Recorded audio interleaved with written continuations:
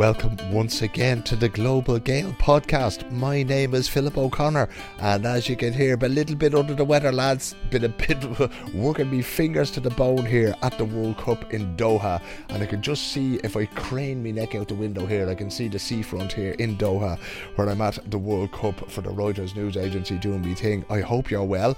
I hope you're enjoying the feast of football. We were only saying last night that this is maybe the greatest group stage in the history of this wonderful soccer tournament. There's been mad games and all sorts of things, and I wanted to take you behind the scenes, ladies and gentlemen, because that's what the Global Gael is all about.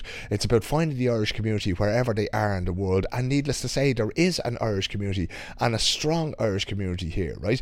Now, if we wind up, or rewind just a little bit, I'll wind you up later on, don't worry about that. But if we rewind just a little bit, I wasn't really sure about coming here, right? Because when you talk about places in the Middle East that aren't democracies, that don't have freedom of speech and everything else like that, it kind of becomes, there's there is no rights for LGBTQ people and so forth. And I kind of thought, is this the right thing to do? And you wrestle with these things in your head because you don't really want to promote something, because that's what sports washing is. It's, people getting events like this and going, look at you, aren't we great lads after all? And just forget about the other stuff, right? But at the same time, as a journalist and as citizens in general, there's an onus on us to go and find out about places, right? And often you'll find that, when you go to places like Russia, where I've been, like China, where I've been to, close enough to the North Korean border, and you'll find that what's put forward, or the image that we're given or presented with, is not always the truth of things, right? Now, I'm not here to tell you that things are better in Qatar than what you may have heard on the television. They're not. Certainly not if you're a migrant worker, and certainly not if you're gay, right? But there is another side to these places, and that's the side that the Irish community here lives in. They live with these laws. They live with the fact that you're not free to speak, that you're not free to move, that you're not free to do certain things, and that, you have to get a permit to go and buy drink, and it's extremely expensive in hotels and simple things like that.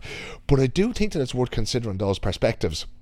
And the man that's joining me today to talk about that is an Irish musician who goes by the stage name of Faraway Martin, but his actual name is Martin Farragher from County Mayo. Now, I was put in touch with him by Paddy McCann, a friend of mine who used to live over here and who now lives in Stockholm and is married to a lovely Swedish girl. And he said, talk to Martin, because Martin's been there for a long time, and he'll give you the real deal. Like, he'll give you the real gen on what's going on over there in Qatar. So there, a couple of days ago, I had a little gap in the schedule, and I said to Martin, can you come over and do an interview with me? And he said yeah, and then I was sent off to a press conference, and I couldn't get hold of poor old Martin, and he turned up at my hotel here. But we managed to reschedule the date, and Martin came back. Now, he's been having a great time, as you'll hear in the podcast interview. Now, he's been having a great time over here doing the music, playing to the fans here, and loves it. But he gave a great depth to what life is like over here for an Irish man and for different communities over here, And when I think back in the conversation, I listen back to it, I don't want anybody getting the impression that we're making any excuses for things that happen here, because neither of us are. But I think Martin's great plea is to think a little bit more about what's going on behind the scenes, and the fact that there's parallel societies here, lads, and it's actually very difficult to say this is right, this is wrong. And one of the major conversations that we have is around, how do we change these things? How do we use our platforms? How do we use our very being and our very existence and our heritage as Irish people to come to these places and see what kind of change can be effected? And the fact that it's a long-term process. It's not enough just to stamp our feet and say, you have to change this because we said so. Because if you can imagine, coming into Holy Catholic Ireland in the 1970s, people tried and they failed there as well. So look, I don't even know what conclusions I've drawn from this conversation, but I'm going to give it to you anyway and have a listen to it. As I said, it's a listener-supported podcast. There's 70 million Irish people around the world. If a few of them can support it on patreon.com/Arrowman in Stockholm, it means I can keep bringing these podcasts to you. And it's been a struggle this week, lads, finding the time to do it. But I love you all so much that I had to do it. So here is the conversation with Faraway Martin Farragher from the World Cup here in Doha in Qatar.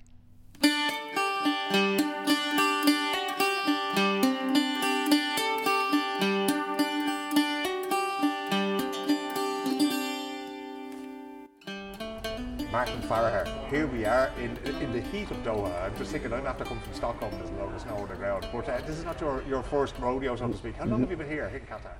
8 years. Moved here in 2015. It's my 8th year, we'll say. Moved here in 2015 and still not used to the heat. So as you can see, I'm sweating. But you're walking around in your shorts and everything else. You look like you're getting on all right. Sure. It's grand. It's grand. Good buzz here. What brought you over here? Because you're a musician, you're a songwriter, you're out the door with gigs now during the World Cup. Yeah. So I did woodwork teaching in UL and I graduated in 2014, and then I was doing a bit of subbing and doing a few odd jobs, played in a wedding band back home, and I went to Dubai to visit some friends. I loved it, loved the lifestyle, and I started applying for jobs there, and there was this one company I liked, Gems, and they were opening a school here. And I hadn't heard of Qatar. Well, I've heard of it, but I didn't know much about it. I didn't know where it was or anything. So I said, feck it, why not? I was 23 and jumped on the plane, and I've been here since. It's an amazing story altogether now, because is the music what you do full time, or are you still teaching? I'm teaching. I was teaching full time up to 2019. Then I quit to pursue music, and then COVID happened. So I came back here, my tail between my legs, in 2020 September, and got back into my old school. And I'm there now, but I've told them that I'm not coming back after June, after the school year's up. I'm going to give the music another go now that things are opening up. Now, this may sound like a stupid question to a man who's lived in Qatar for the last 8 years. Ask away. How does a fella make money when there's so few Irish bars or bars to play in? I'd say I have a bigger international following than Irish following. There's a couple Irish bars, the main one being the Shamrock. I don't know if you frequented that yet, but I'm too busy working. Sure, yeah. And I play there once a month. They're two English lads. They've Clare ancestors from Clare, grandparents from Clare or something. So they are Irish. So there's another Irish bar called the Irish Harp. I played there Paddy's Day in 2016. I was the only Irish person there. Yeah. And there's another one it wouldn't be very Irish. I think they're just taking the name just so they get the crowd, you know. Just hang the sign over the door. Exactly. No, like there's a huge Irish community here, and I've like a great following with the Irish community. My first gig here was through the GAA club. Yeah. So that's how I started here. Played the Christmas ball in 2015 and haven't looked back. Played many a Christmas ball. There's Paddy's Day balls here. There's a very strong Irish community, as there is in every corner of the globe. But these balls are very big things, right? There's a lot of people turning out for this. Yeah. Like the Paddy's Day one especially is people come up from Bahrain and everything in the past. You know, it's like a dinner dance. Yeah. You know, it's like a wedding without anyone getting married. You know, you don't have to. The best kinds of weddings. Yeah, exactly. Yeah. there's some speeches, but it's grand. It's grand.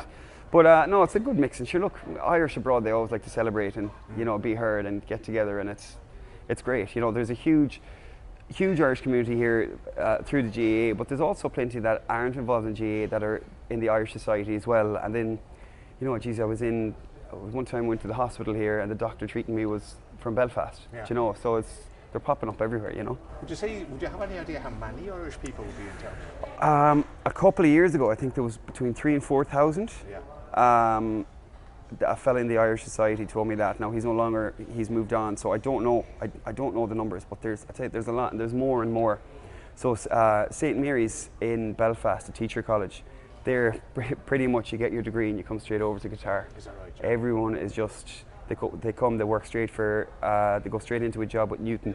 Yeah. They're a chain of schools, and every year there's new 20-something-year-olds just coming out the whole time. And like when I started here first, the football team, there was only myself and another lad from Galway from the south, and everyone else is from the north. Like, it's mad. But it's great. It's definitely branched out a bit, and there's everyone to Dubai. You know, everyone's Abu Dhabi, Dubai, but Qatar has definitely grown. Like, you know, it's and of course the World Cup has kind of put it on the map for various reasons. One of the things that when we were coming over here, there is this sort of clash between the Middle East and the West, right? So just before we got out here, they were saying, okay, we're not going to sell beer in the same way. Yeah. There's not going to be beer on sale in the stadiums and that kind of thing. How does the Irish community behave? How does it reconcile with that? I can be straight with you here now, and I can tell you I've drank more in this country than I'd ever drink at home. And anyone that lives in Dubai, they'll tell you the same thing. Basically, it is expensive to drink here. It's always been, you know. Like if you go out for a pint, you might pay €12 for a pint. Yeah. So on Fridays, we do a thing called brunch. Yeah. 12 to 4, it'll be in a 4 or 5 star hotel. All you can eat and drink for 4 hours for between, we'll say, €75 to €150, depending on where you go. Yeah. And that's how we. That's the sweet spot. That's the sweet spot. Like, you know, there's plenty of happy hours, and there's a Thursday night dupper, it's called, drinks for supper. Yeah. So you do, like, if you were going on a good session on Friday, you do brunch 12 to 4. Yeah. You pay your, whatever, say 80 quid. Then you can do liquid brunch from, it'll be 4 to 8, and you pay €50 for all you can drink for that. And then you might end up in a nightclub or one of the music venues, or, you know, or you'll be carried home, you know. Like, we've heard this, you know, being drunk in public is not really acceptable here. So would you literally sort of be poured out into an Uber and just taken home and nobody would see you, kind of thing? In all of my years here, I've only known one Irish lad to be arrested for drunk and disorderly. Yeah. Known a few arrested for other things, but yeah, listen, I can tell you here and now, most of what you've heard is absolute bull. It's This is the thing. it's the media has painted such a bad picture. Like I honestly, I've drank more here than I ever have at home. You know, now it's different. You don't go down to the pint for one or two. You can do, but it's rare. It's yeah. Well, the majority of Irish here are teachers or nurses or engineers, mainly teachers, and we're up. Like, school for us is 6:30. So depending on my school starts at 7 to 3:30, so it's a long day. You're up early, so you wouldn't be out midweek drinking, really, like, you know. Yeah. So you enjoy the weekends, you make the most of it. Yeah. So that's and then through the GAA in the past, like we can travel over to Dubai for the tournaments, Abu Dhabi, Bahrain, you name it, Oman, and like that's another great way to. You know, to meet up and see lads from college and see people from home, and you know. Yeah. And then there was a blockade for a few years where we couldn't travel to Dubai. Yeah. So you had to go to Oman and then Dubai. So that was unfortunate. And then COVID came. So it's been a tough few years here, but it's grand. Things are normal now. The World Cup's here and everybody's just happy that it's here finally. One of the other things, we'll get back to your music now in a second. No worries. When we sort of start, there's journalists coming here, that you're looking at, and there's all this thing, there's things to do with migrant workers and that kind of thing. Is that something? It is a stratified society, right? So the people who are citizens here, they're the cream of the crop. Everything goes well for them. Then we have people like ourselves who are coming in here, and we live a fairly decent life. And then there are people on the sort of the lower levels below us, if you like, who are working in security that not get paid very well. Is it something local people here are conscious of? Is it something you see? Is it something you learn to live with? Yeah. Like you come out here first and you're overwhelmed with like the culture and the size of the buildings and, you know, the glitz and the glam, and then you kind of get used to this, seeing the way that, as you said, migrant workers, they're treated differently.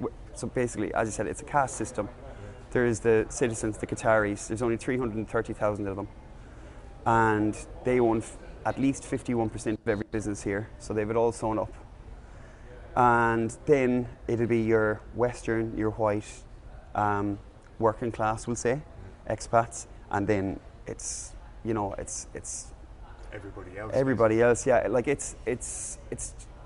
I've been to Dubai, so I it's the exact same in Dubai and Abu Dhabi and that. So I'd seen it, but yeah, like, you know, I have been challenged morally here. There's a few things that I've seen in the past that I absolutely do not agree with. There's definitely been improvements, but me personally, I think there can be more improvements. Some people are like, how can you live out there? It's like, well, how can you live at home and look at homeless people on the streets? You know, as we're speaking, there's a protest in Dublin about that. Actually. Exactly, like you know, the sheer hypocrisy of the media and everyone jumping on the bandwagon the last month has drove me absolutely mental. Yeah. I've spent more time on Twitter in the last 2 weeks than I have in years, and it's frustrating. And like, I was out golfing with a few lads the other morning, and I was saying I was going to do this, and just saying everyone here who's lived here is just so pissed off with the way the media has painted it, because you can drink. What gets me is the hypocrisy of the British media. Like, they can't really say anything. And then you have all these people that are giving out about Qatar, but yet you go, their profile picture is them in Dubai beside the Burj Khalifa. Yeah. You know, they go on their holidays there. It's the exact same as Dubai. It's no different. Like, I am 100% for LGBT. Like, some of my best friends are gay. There's a huge underground gay scene here. Especially the locals. There's quite a few locals I know that would be gay, but it's all underground. They're happy to keep to themselves. People are kicking up a fuss about it. like I don't really go around I'd hold hands with my girlfriend. I might give her a peck in the cheek, but I'm not shifting the face of her in public, you know. Yeah. So you just don't do that here. Like Yeah, exactly. Yeah, exactly. So for me, like I've got in trouble in the past here in school with Qatari parents and stuff because I'm pro LGBT, and there's a few Qatari parents kicked up fuss. So you know, you just have to know where the line is. It's you know, over a third or over a quarter of the countries in the world, it's illegal to be gay. Yeah. You know, when you go to America, you tip. Yeah. That's the customs there. When you come here, you're not all over each other, whether you're straight or gay. Yeah. It's just the way it is. You mentioned there, Martin, that things have changed in the 8 years that you've seen things change, right?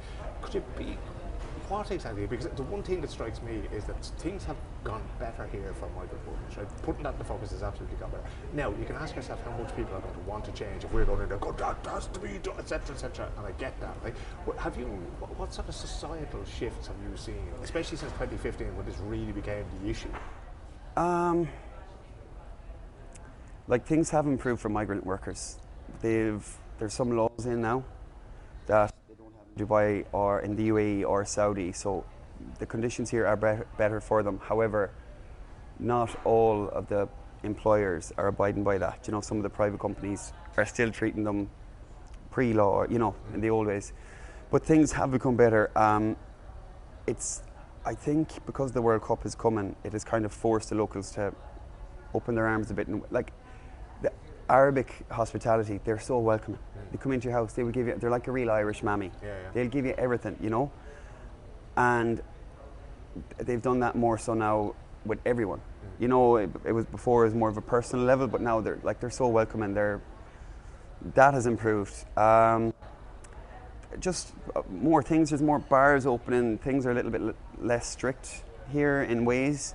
I mean, still you respect the customs, traditions. There's definitely more things to do because the World Cup is coming up. You know, I feel what I always say is Dubai is Dublin, Doha is Galway. It's smaller. It's easier to get around. You see people on a night out that you'd know and whatever.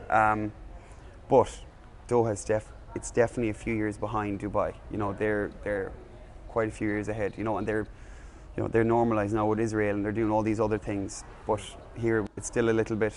They're sticking to their guns. You know, in many ways. The music, like I said, when there are so few Irish bars and so few places to play, and I mean, you're not just somebody who gets up there and sings Whiskey in the Jar and Four Green Fields. Yeah. So you write your own songs. Now and again. Every now and again. Look, if it has to be done, we'll do it. Like, you know? 100%. Am I right in saying that you did a song for one of the sponsors here of the World Cup? Yeah, so it was huge. I think it was 2018. I started I was always writing songs, but I started releasing under the name Faraway Martin. My name is Martin Farragher, but I didn't want all my students finding me online, so I came up, myself and Kevin, a friend of mine, came up with Faraway Martin. So started releasing songs, got the expat community here really taking me in as like their own, you know what I mean? Not just the Irish, but you know, we play a lot of brunches here. So we'll be the band that will play at the different brunches, and we're an upbeat party band, you know what I mean? There's a lad from Letterkenny on keys, a lad from Mullingar on trumpet, a lad from Boston on drums, a lad from Bolton on guitar, and a lad from Cuba on bass. So we're quite eclectic. Started releasing songs. I've been on the top 40 here on radio 3 times. I got to on the top 5 twice. The song that's out at the moment was picked up by Hyundai for their ad. I Got Fire is the name of the song, give it a listen. And it was picked up by Hyundai for the ad, and it was played on ads here, it's on the YouTube ads here, it was played in the fan zone.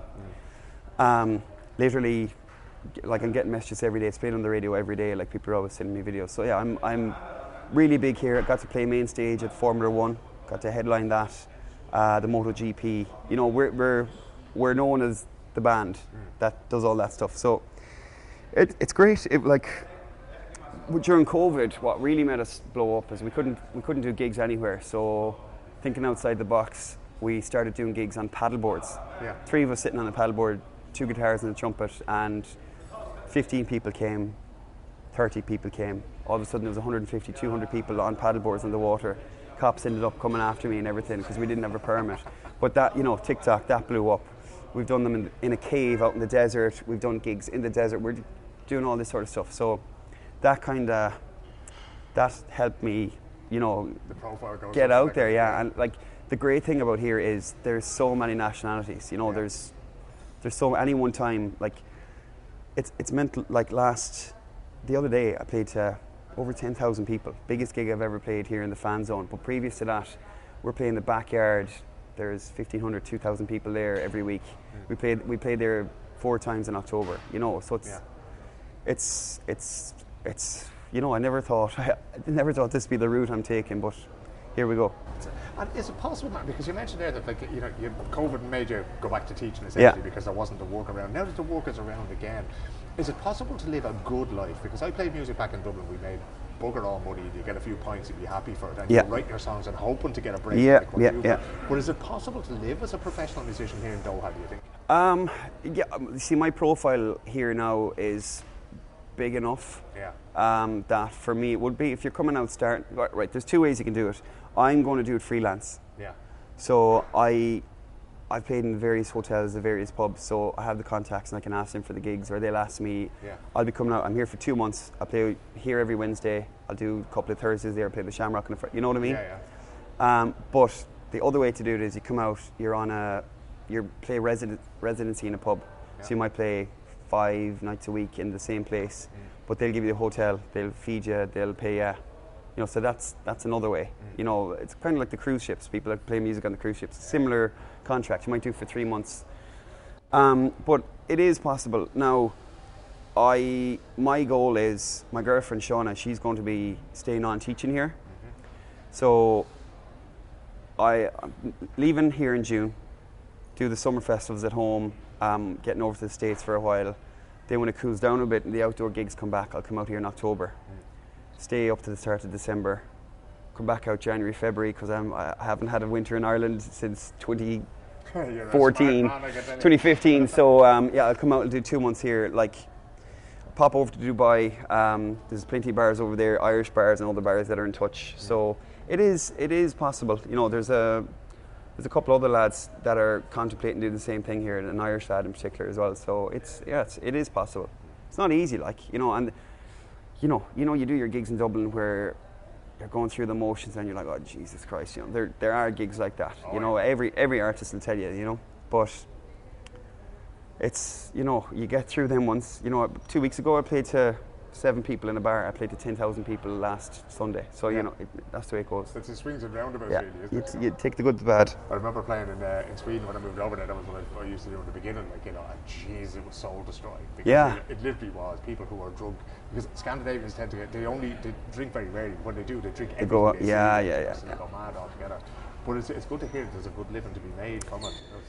Yeah, what's so handy about it, Phil, is that I rock up the guitar and everywhere there's a sound engineer and there's a PA, so it's plug in and play. There's none of this dragging the gear out through the smoking area at 3 o'clock in the morning through drunken Egypts, you know what I mean? Yeah. It's just handy. It's all 5-star hotels, 4-star hotels, you get free food and drink. Yeah. So it's, you know, there's a lot to recommend it is. Like, you know, there are times you go through the motions, there are times you're like, oh, Jesus Christ, they want me to see, like, at home it's Wagon Wheel. Here it's, I don't know, Begging is probably the song. It blew up for me here and everyone's always asking me to play it. But yeah, you know, you got to do it. It's like anything. There's days going into work as a teacher, I'm like, oh Jesus, I have to go in here. But it's like anything. But in one way, like, you know, I always say with journalism, it beats working for a living, because, you know, watching football and writing about football. Yeah. How hard can that be? Even his worst moments is better than being on a building site for me. Oh, 100%. Yeah, like if there was work in the bed, I'd sleep on the floor. So it's, you know, give me a guitar and I'll keep going. Yeah. Do you have to dig deep some nights, Martin, when you get in there, you just go, I remember the first night in Sweden, but I was going, oh jeez, I just don't want to do this. Did you ever have nights like that? Yeah, like I'm working full time and I'm gigging 3 or 4 times a week. Yeah. So for me, it's minding the voice. Because I'm teaching music. I have 24 students and they're speaking very quietly in the classroom. Shouting over the recorder or the drums or the ukuleles or whatever. For me, the only anxiety I have is my voice. Yeah. Like playing there, I played a gig. The night I was supposed to meet you, I played a gig and I went to do a falsetto part and the voice, it was just gone. I couldn't do it, you know? And that, for me, that's the panic. Yeah, what's tough is you work all day, get home at 3 o'clock, you get home, whatever. I might try and have a nap. Can't nap. So then you're tired and you're tired and wired, and then you're going to the gig. But like once I'm in it, it's fine. It's the kind of going to it. Do you know what I mean? There was one of those self-help books I read once upon a time. It was like this ballet dancer, and like, how do you do it every day? She's like, the one thing I do every day is I put my shoes on, I get a taxi. Once I've that done, the rest is simple. So for me, it's just getting in the car, packing up the guitar, and just get there, and away you go. I remember speaking to journalists from Rathmines once, and one of them asked me, said, what would you do if you ever got up and you had no idea for a story to write? I said, well, that would be the last day I'd ever have any worries, because I'd be dead. Yeah. And once you get up and you get out there and you go to the stadium or you go to whatever you do, there's always something there. Yeah, well, for me, the lads in the band hate me because I play solo, and then for the bigger gigs, we gig with them. Try to gig with them as much as possible because it's better crack. But there's a few nice handy solo gigs in restaurants and pubs here that are they're lovely, Yeah. And I've got a few regulars, a few from Dublin that come to see me every Wednesday. It's for the last year. But I don't do a set list, and it drives the lads mental because I feed off. You already. Yeah, I feed off the crowd. You know what I mean? It might be the same songs, mixed around a bit. Or like tonight now we're playing a Wales fan zone thing, so we're throwing in a bit of Tom Jones, Sex Bomb, and a bit of Stereophonics, Manic Street Preachers, and a few like that, Duffy. But we give them a rough idea, and you just feed off the crowd, There's a few gigs here that I've done, especially kind of when COVID was just easing here. I played in restaurants that don't serve alcohol. Completely different set list, completely different. Very difficult, do you? No, because the way society is now. It's all glitz and glam. It's like, shiny, something shiny. Yeah. So there was no music for a year. Then I was the only person in the country gigging. I got a permit to gig at this place. I was the only one gigging, and I was just doing all the songs that were on TikTok all over COVID that made it big, you know what I mean? Yeah. And everyone's just out with the phones. Kids, teenagers, out here, all the Qatari women, the Abayas, the people out here are mad for Snapchat and Instagram and all that. Yeah. They're crazy for it all the time. So it's all, what's new and shiny. So yeah, it's different. You wouldn't be doing 7 Drunken Nights, you'd be doing your Dance Monkey and your, whatever's current at the time. Yeah. It's mad, man. We played that fan zone the other day, and we played all picked football, Sweet Caroline, you know. So last song, big football anthem, they played it last night in the England-USA game. Everyone was singing it, 60,000 people. We played it, and I'd say about 40 or 50% of the audience were from India. Yeah. And they didn't know it. So Sweet Caroline, we pulled out for the da-da-da, and there's only, out of 10,000, there's only probably 2,000, 3,000 people sing. They didn't know it. So there's that too, that it's different. Just complete silence then when you get to the Sweet Caroline. Yeah, it's like, Jesus, and I'll have to fill the gap myself, but no, it's every gig is different, and it's grand. I've enough of songs in the catalogue, or I make them up, and then wherever I play, I always squeeze in as many originals as possible, and let them know, How does that go down? Do you find that people react to them? Yeah, I've one song called "Intoxicated," and it's all about. It's like. Sure, that goes down well over here, all right. Well, it's funny. We were on stage. We came out the other night, and there was someone in the front row that was shouting, "Play Intoxicate." I was like, Jesus, man, read the crowd. But no, the fact that they're on the radio here all the time, they do go down well. I don't always pick it. I pick and choose. Yeah. I've so many songs. I've more Damien Rice ones that are nice, chilled, relaxed ones. Then I have ones that are banging, upbeat. Yeah. So it depends on the gig really, but I always try and squeeze them in. And generally, there's a good reaction. Yeah, that's generally. Fantastic. When people go into Faraway Martin on Spotify now, what can they expect to hear? What are the favourites? Intoxicated is one. What kind of tune is that? Well, for the Irish fans, I'd be telling them have a listen to Intoxicated. I think I've 7 songs released, and my last 3 would be kind of where my sound is now. Intoxicated was 2018, and it's very different to what I'm producing and writing now. But it's more upbeat. I have a great band at home, and I'm very lucky I have a band here as well. So like we played Sea Sessions in Ireland in the summer, and it was my Irish band that played. So we're writing kind of more upbeat, rockier songs to facilitate that. But then there's more of the acousticy, lovey-dovey stuff as well. Yeah.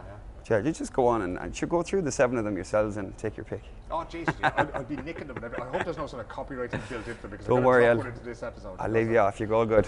What would represent, like, you mentioned TikTok a few times there, so obviously you're very conscious of the social media thing. Your Instagram page is on fire most of the time. There's great pictures of you doing these magnificent gigs here. Cheers, yeah. How easy is it to write a song that just takes off on TikTok? Because that seems to be... you're shaking your head like that's the holy grail here. No, I hate it. I was great at social media a few years ago, and now I'm... And TikTok ruined everything. Done. No, it's not just TikTok. Like, and I'm done. I'm but I can't. Like, it's like a musician, an original artist. You know, like I've, like it's an entrepreneur. You know, it's a business. You know, like I pay the lads in the band. The website, I've merch, I've all this sort of stuff. So you're just coming up with ideas to try and promote. It's like just opening a business, like whether it be selling T-shirts or, you know, like a shop, or, you know, you're just trying to. But it's different because people don't appreciate art. People don't appreciate the music and what goes into it. You know, not all people, but you know, the majority. But yeah, look, TikTok. I have videos that have like a couple of 100,000 views, like playing on the paddle boards and stuff. But like. The one that has the most views is a cannon going off here for Ramadan. You know what I mean? It's like 500,000 views or something. So I'm done with TikTok. I'll never wrap my head around it. It just takes the one video for it to take off, for the song to take off, go viral. But it's so hard. But then the other thing is like, okay, how do you make money at it? I was with a young one working with her in the summer at the Women's Euros, right? Yeah. And this is a girl that I knew who she was. She was a former footballer. I didn't know she was huge on TikTok. And then we're walking down the street in Southampton, and there's all these young fellas stopping her to take a picture. You know? Yeah. And I was asking her, so like, how do you make money? And she said, well, I get companies getting in touch with me because they want me to promote products, etc., etc. And that's how she does it. But for somebody like yourself now, how would that Hyundai deal for I Got Fire when they use that song? How would that have come about? And is that worth your while? Do they come with a big bag of cash and go, here you go, Faraway Martin? It's better than anything I've got so far. Yeah, it was a nice deal. Basically, the videographer was supposed to do a shoot for me for another song, and it fell through, and I gave him an awful going over. I gave him a bollocking, so I did. And he's like, listen, I'll make it up to you. I have something in the pipeline, and I think your song, I Got Fire, is perfect for it, but I have to run them by. He didn't tell me what it was. So he went to Hyundai, and he pitched it, and they loved the song. And then, for that, it was a straight up cash deal. It wasn't a like royalty one or anything. So, I mean, that's so far that's the most lucrative deal I've got. You know, there's some companies reach out, or you know, people often, can I use your like? I'm sure, like I'm not starting, but I am starting. Like I'm big here, but at home I'm still unknown. Like here, like I get stopped, like on the metro on the way here, I got stopped for a selfie, like mad. Leaving the stadium last night, we're trying to scoot out and got stopped. Like it's weird, but at home, like it's great. I go home and no one knows. It's mighty. So it's like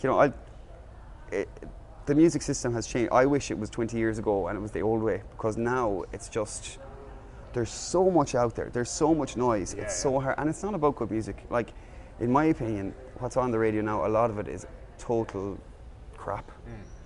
There's some good bits, but the top 40 or whatever I think it's terrible. And there's a few years between you and me, right? But I think it's always been like that, because what's popular is not necessarily what we would consider good songwriting, the handcraft that is writing a song. I think that's always been right. Because when I was back in the time in Dublin where everybody was looking for the next U2, boy Jesus, I wasn't the next spot on, that kind of thing. And we used to say the same thing. It was like, could you come and appreciate the art that we're trying to make here, the things we're trying to do. So, but I do think that because now everybody can do it. Back then we would have to gig and save money, but now you can just open up your laptop and start making tunes. It's too easy, bro. Like any gobshite can do it. Like there's 100,000 songs uploaded to Spotify every day. Like and you get what to get for 1 million plays, you get €2,000. There's no money in it. Like I have definitely lost more. So like that's why gigging out here is good for me. The Hyundai thing, great. these big gigs are great because it raises the profile, it helps the social media, and then it builds the CV so I can ask for bigger gigs, and then I can, try and add a zero onto my fee, and you know what I mean? We like the sound of that, But anyone can record anything, have it up on Spotify in an hour, and it's just so hard to rise above. And COVID, I don't know what happened in Ireland, but everyone seems to start writing songs. The music industry in Ireland now is unbelievable. There's so much good music, but it's only the names that you all know, that the Dermot Kennedys, the Hosiers, and the so on. It's that what you hear all the time. They're brilliant, don't get me wrong. Yeah. And I'm not knocking them, I'm knocking some of the other stuff I don't like in the top 40 or whatever, but there's the talent. Irish music is at such a strong point now, and it's branched out in so many areas. But because there's so much of it, it's just so hard to be heard. The other problem I've always had with music in Ireland is why we listen to so much English and American music, because there's, like I say, there's so much great music out there. Yeah. That why isn't that sort of taking up 40, 50, 60%, and voluntarily, because you can easily find stuff like, I mean, the Eurovision gets a lot of piss taken out of it, but it's huge in Sweden.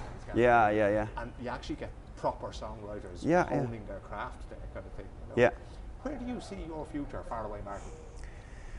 Jeez, I don't know. I don't know. Like, my dream would be to be able to travel the world, playing original music, just touring away, and I'd love to do a good run in America, go from east to west in a camper van, gigging along the way. You know what I mean? Love to back home. Like, I've played Electric Picnic and a few C-sessions and a few festivals like that. I think the goal would be Olympia. I'd love to do even a support slot in Olympia. It'd be class. I introduced Aslan at midnight at the Olympia many years ago. Did you? I worked with them for a little while, and they're just mad band. But the buzz in that room. Oh, unbelievable. Well, any Aslan gig, I supported them a few years ago in Ballinrobe in Mayo, where I'm from. Yeah. And it was one of the years Dublin were playing Mayo in the All-Ireland, and Christy came out with a Mayo jersey on. Oh, it was great crack. I love you lads. It was great crack. They are the best. Yeah. But I don't know, man. There's no point making big plans, because you're setting yourself up for disappointment. But I'll go with the flow.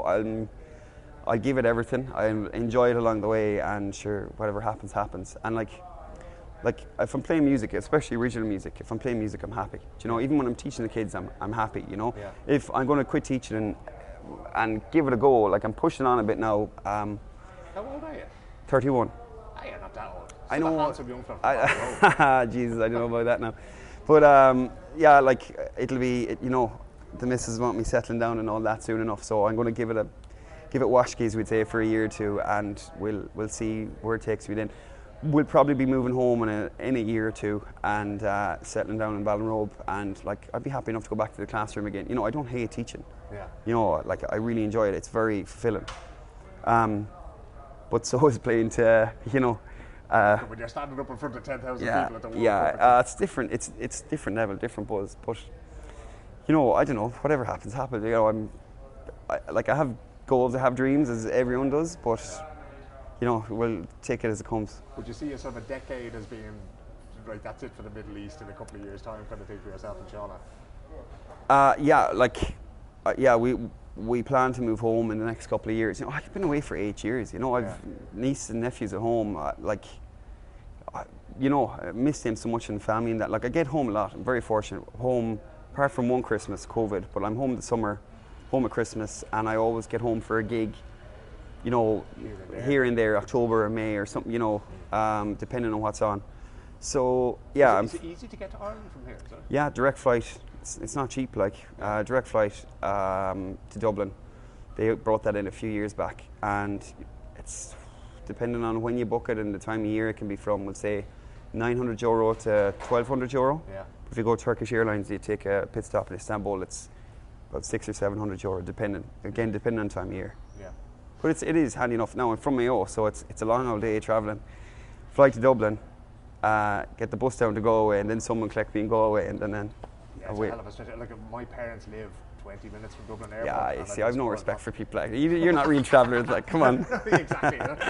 You get off the plane, I can see me mad. Exactly. Yeah, you can see the closing of the line when you're landing. Actually, one of the things I meant to ask you about was you live in an area called the Pearl. Right? Yeah. Can you explain what that area is about? Because it's a fascinating looking spot. The Palm in Dubai. Yes. It's the same thing. It's a man-made island Qatar is famous for pearl diving. They call it the Pearl. It's very Western, very expat-y. There's a lot of Arabs there too, but it's this area here be more traditional, more old-fashioned. You know, there it's a lot more high-tech sort of. It's a lot more Western friendly, I'd say. You know, there'd be like here in this area where we are now. It's close to the souk. It's very traditional. You wouldn't really see girls out jogging in their yoga gear and all that here. Yeah. You'd see that in the Pearl, no bother. Okay. Yeah. You know. So it's mostly you'd see lads sitting outside the cafes here at night and that kind of thing. Yeah. It's great. I only moved there this year. I used to live in West Bay, and that was handy. I used to get the metro to work every day. I was so cosmopolitan. Like for Mayo man like me, reading my Kindle on the metro was a dream. Like, but you can't get it from the Pearl, so I have to drive to school now. So it's bad road rage. Traffic here, the driving here. Yeah, it's nuts. Even for Mayo standards, it's absolutely mad. It's mental. It's one thing. A friend of mine, Dara Welch, passed away a year or two. He got ran over out here a year or two before I came. So I was a bit apprehensive coming out, you know, but like, they're like, you know, road traffic accidents happen everywhere. They're just as mad in Dubai. But yeah, I've definitely less patience on the road when I go home. Where you were living there, though, because it looks extremely posh, are the rents, if you were to compare rents to back in Ireland, would you say it's reasonable where you're living there? I don't pay rent. Mind yourself, is that your employer looks after you? Yeah. So basically, this is why so many young Irish teachers are coming out here, and nurses and engineers. So it's the pay pack. And geez, just this week I was listening to that clown Varadkar. I used to like him, and I've gone off him. Saying the grass isn't always greener, and that, you know, rents at home or like teachers here, they get a decent pay packet. It wouldn't be an awful lot more than home, but you're not paying tax. So whatever you get is going into your pocket. You get a return flight. You get health insurance. Mightn't be the best, but it's there. You get it here anyway, but you get private health insurance here, and you get put up in accommodation, or you get a stipend. Yeah. So like I'm just taking, like I'm paying for it. Like I'm taking the stipend and I'm paying for my, you know, it's not. I don't see it as my money. I see the school is paying for it. So like, you know. So there isn't much grass. The sand is sandier, so it is here. Like my heart is at home. It's always been at home. Like I'm like, I listen to Radio 1 in the morning, you know, or I'm listening to Irish podcasts all the time. Stay in touch with, you know, everyone home as much as possible. It's, you know, but it's at home now is grim. Like it's tough. Like people are really feeling the pinch. Like, you know, and like. Not to sound at all, we're not really feeling the pinch here. Rents have gone up because of the World Cup, dramatically, but like they only got a third of what they were expecting. You know, it's been a disaster. Like there hasn't the matches. There's still a good puzzle here. The matches are great and all that, but like accommodation wise and that, it's you know, the rents went up massive here this year. Yeah. But some people were I was already in a contract, so it was fine. Yeah. It didn't affect me, but they're saying it's going to drop in January. So I actually heard already this morning that some of them have dropped from, they were looking for $1,500 a night and they're down to $250 at the moment. Oh yeah, I'm like, do you know what? Like did I say this already, that it's Qatar, like say you have a sibling or cousin and you piss you off or whatever, right? And you can say what you want about them, but when someone else says something, you get defensive. And that's how us Irish feel here with the way Qatar has been blasted in the media. But for some things, like, I'm all about highlighting human rights, but some things I think were just like uncalled for. But part of me, like, I wanted this to be a success, and by all means it has been a success. Like going to a game, I've been to 4 games. I've driven to 2, taken the metro to 2. Apart from the first night where there was just crowd control issues going to the gig, there was like supposed to be 20,000 people and another 30,000 people outside, they couldn't get in. Apart from that, there's been no hiccups here. There's been no hooligans, there's been no hassle at all. But I want it to be a success. But part of me is like, I'm delighted that like they were asking for, as you said, $1,500 a night for a room, and there's no one here. It's good enough for them. Like, what are they doing? Like, I was in the metro coming back from meeting you the other day, and it was a carriage full of Costa Ricans, and I was like, are you going to beat Spain? And we're having the crack, and they're like, where are you from? Ireland. They're like, oh, you're not in the World Cup. I was like, no, I live here, and they were full of questions. I was like, where are you staying? Dubai. Yeah. So I think there's 700,000 Haya card holders, and about 200,000 or 300,000 are coming from Dubai every day. Yeah. Like, that's what they get for putting the prices. 500 flights a day. Yeah. Put it out, like. Oh, it's mental. There's planes non-stop. I can see there's one flying over your head just Yeah, like part of me, for those greedy real estate and, you know, the Airbnb people and all that, like, good enough for them. Yeah. But, like, you know, in saying that, it has been a success. Well, so far it's been a success anyway. Yeah. And the people that, like, especially the English fans last night, and the American fans, but the English fans that travelled over, they're having a ball. Yeah. Like, all right, there's no drink in the stadium. You get over it, like, there's enough drink everywhere else all day. You'll find it if you want it. Like, Christ above you, you don't have to go far. But they're enjoying it, and when you ask them, like, what, in comparison to what the media is saying, they're like chalk and cheese. Yeah. You know, I don't know, what has your experience been? Like the whole I debated whether I was going to come here at all, right? Yeah. You always know, and this is the same thing when I've been to Russia, when I've been to Brazil, when I've been to any country in the world. What you think you know better beforehand disappears when you get there, right? And people say, "Oh, why are you going there?" And the human rights issues and everything else like that. So that's exactly why I'm going there, to find out what it's really like. Yeah.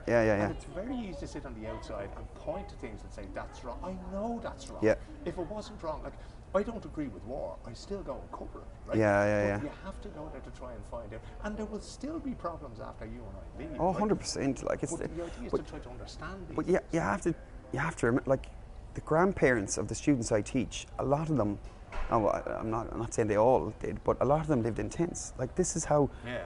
There was only one, like West Bay. You look at it now, and it's a futuristic looking skyline city. Yeah. Like, in 1977, there was one building there. Yeah. One building. Like, it's brand new. So like, you know, and this number, the 6,500 that everyone, the 6,500 people died building the stadiums. That's not true. 6.5. Like, this 6.5. That figure is 6,500 migrant workers died in 10 years here in Qatar. Whether it be man, woman, or child, whether it be building. They were just all sort of put in together. They were, it was like a census. You know what I mean? Now, the official FIFA number is 3 died building the stadiums. I don't know how true that is. Yeah. One thing that I'd like to highlight and I'd like to see improvement is the death certificates here. They're very bland. Yeah, just stamp. There's a stamp. Yeah. I think the Qatari government should fix that, and like a real cause of death. You know, like they're saying, like, you know, maybe some migrant workers died heart attack, but that was probably because of the heat. You know what I mean? Yeah. I would like that to be addressed. Yeah. Proper post-mortem. Proper post-mortem, and exactly, tell the story properly, and a little bit of something for the families back home, you know. But like, here's like, again, hypocrisy. I think because I'm here, I think it has kind of stung me. As in, I don't think I'm like my music is getting played as much, or I'm not getting the. My press release is like. Faraway Martin land song and FIFA ad.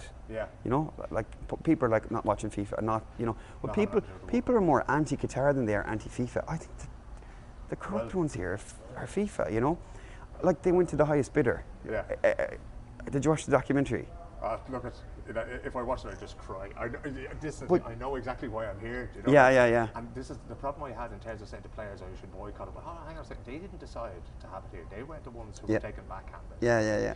And this is the thing, and you're exactly right in what you're saying. And one of the pieces I'm sitting writing at the moment, and be out by the time this conversation comes out, is like the control doesn't lie with you writing your songs, with me writing my stories, with the players on the field, even with it's with the guys who decided, the people who voted to have it here. They're the ones who are responsible for all of us being here. And if we want to change anything, they're the people that either need to change or need to be changed. Yeah, you know? Yeah, 100%. Like. Yeah, I like.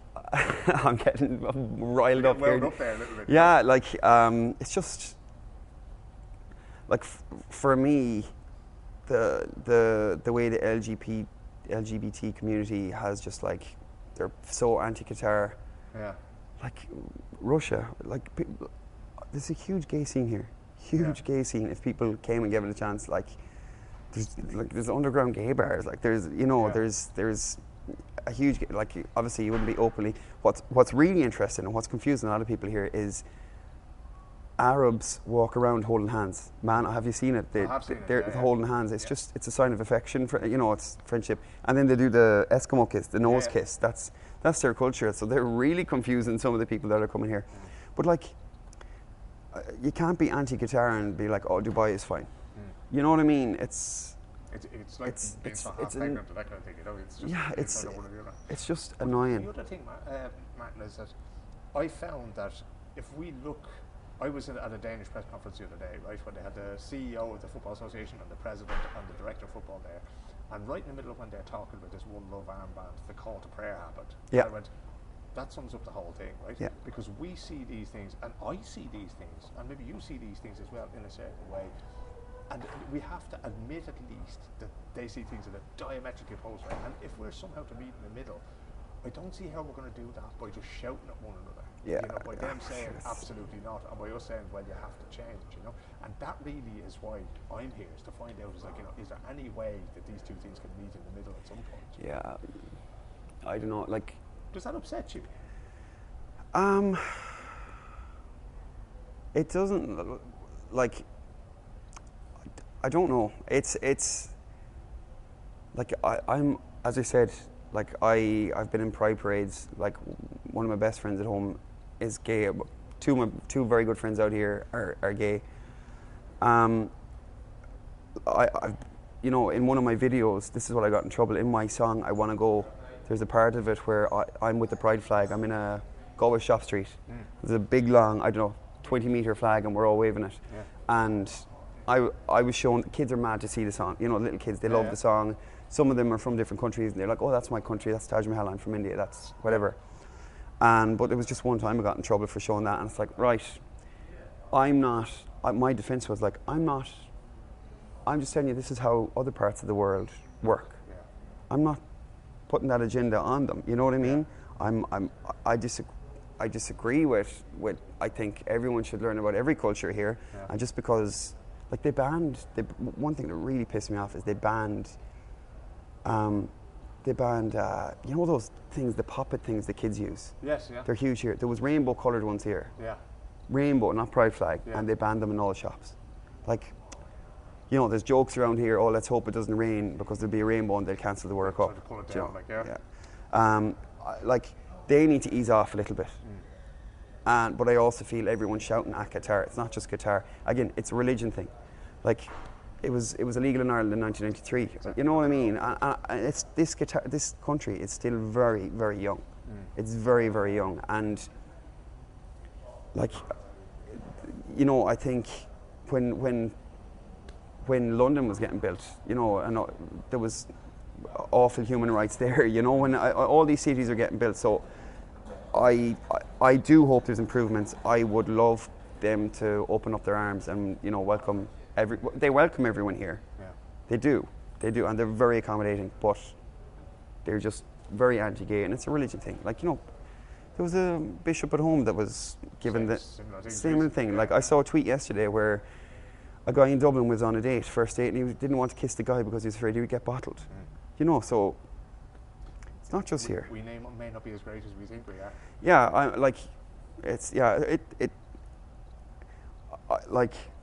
As I said, there's a quarter of the countries that are in the World Cup, it's illegal to be gay in those countries, and I think a third of the countries around the world, it's illegal. So, still work to do. It's it's unfortunate, and I'm just glad things are better at home. Where do you go from here? You were telling me this morning before you came here, you were doing a sound check. Where's the gig tonight? Tonight I'm playing the Backyard. It's a big outdoor venue, and we're playing to the Wales fans and hoping to lift their spirits after yesterday and get them riled up for the English game. I know you don't write set lists, but what's the first song going to be when you step out on that stage? I listen. Don't put me in the spot. I couldn't tell you. I'll probably start with an original I'll start with an original normally or something they might know, but. Throw an intoxicated drink. 100%. I'll be doing that tonight because most of them will be drunk anyway, I'd imagine. The Wales fans are great. They're great crack. You've had them here before, have you? Yeah. I was at the Wales game the other day. One of my mates here is Welsh. I have a Wales jersey, So I'm really shouting for them. Very good. The best of luck with the gig here this evening. Cheers. The best of luck with the music, and we'll do our best to push it to the global Irish audience. Cheers, my man. Thank you very much. Faraway Martin. That's Farragher, it. thanks for Jeremy Noah, thanks a million.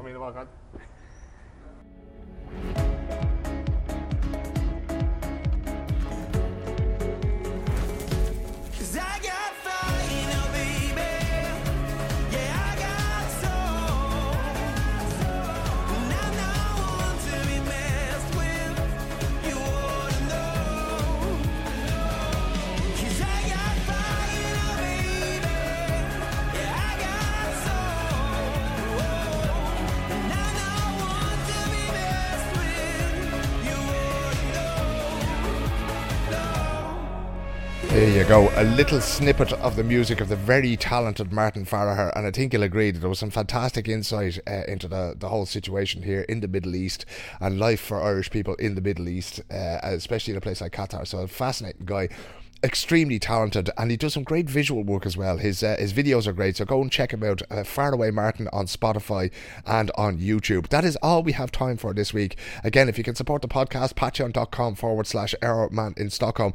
I'm running off to another World Cup game, and I will be back to you again hopefully around the same time next week. This is going to be a little bit late coming out, but I'll be back to you again with another podcast. So wherever you are in the world, take care of yourselves, take care of one another, and I'll speak to you again very soon.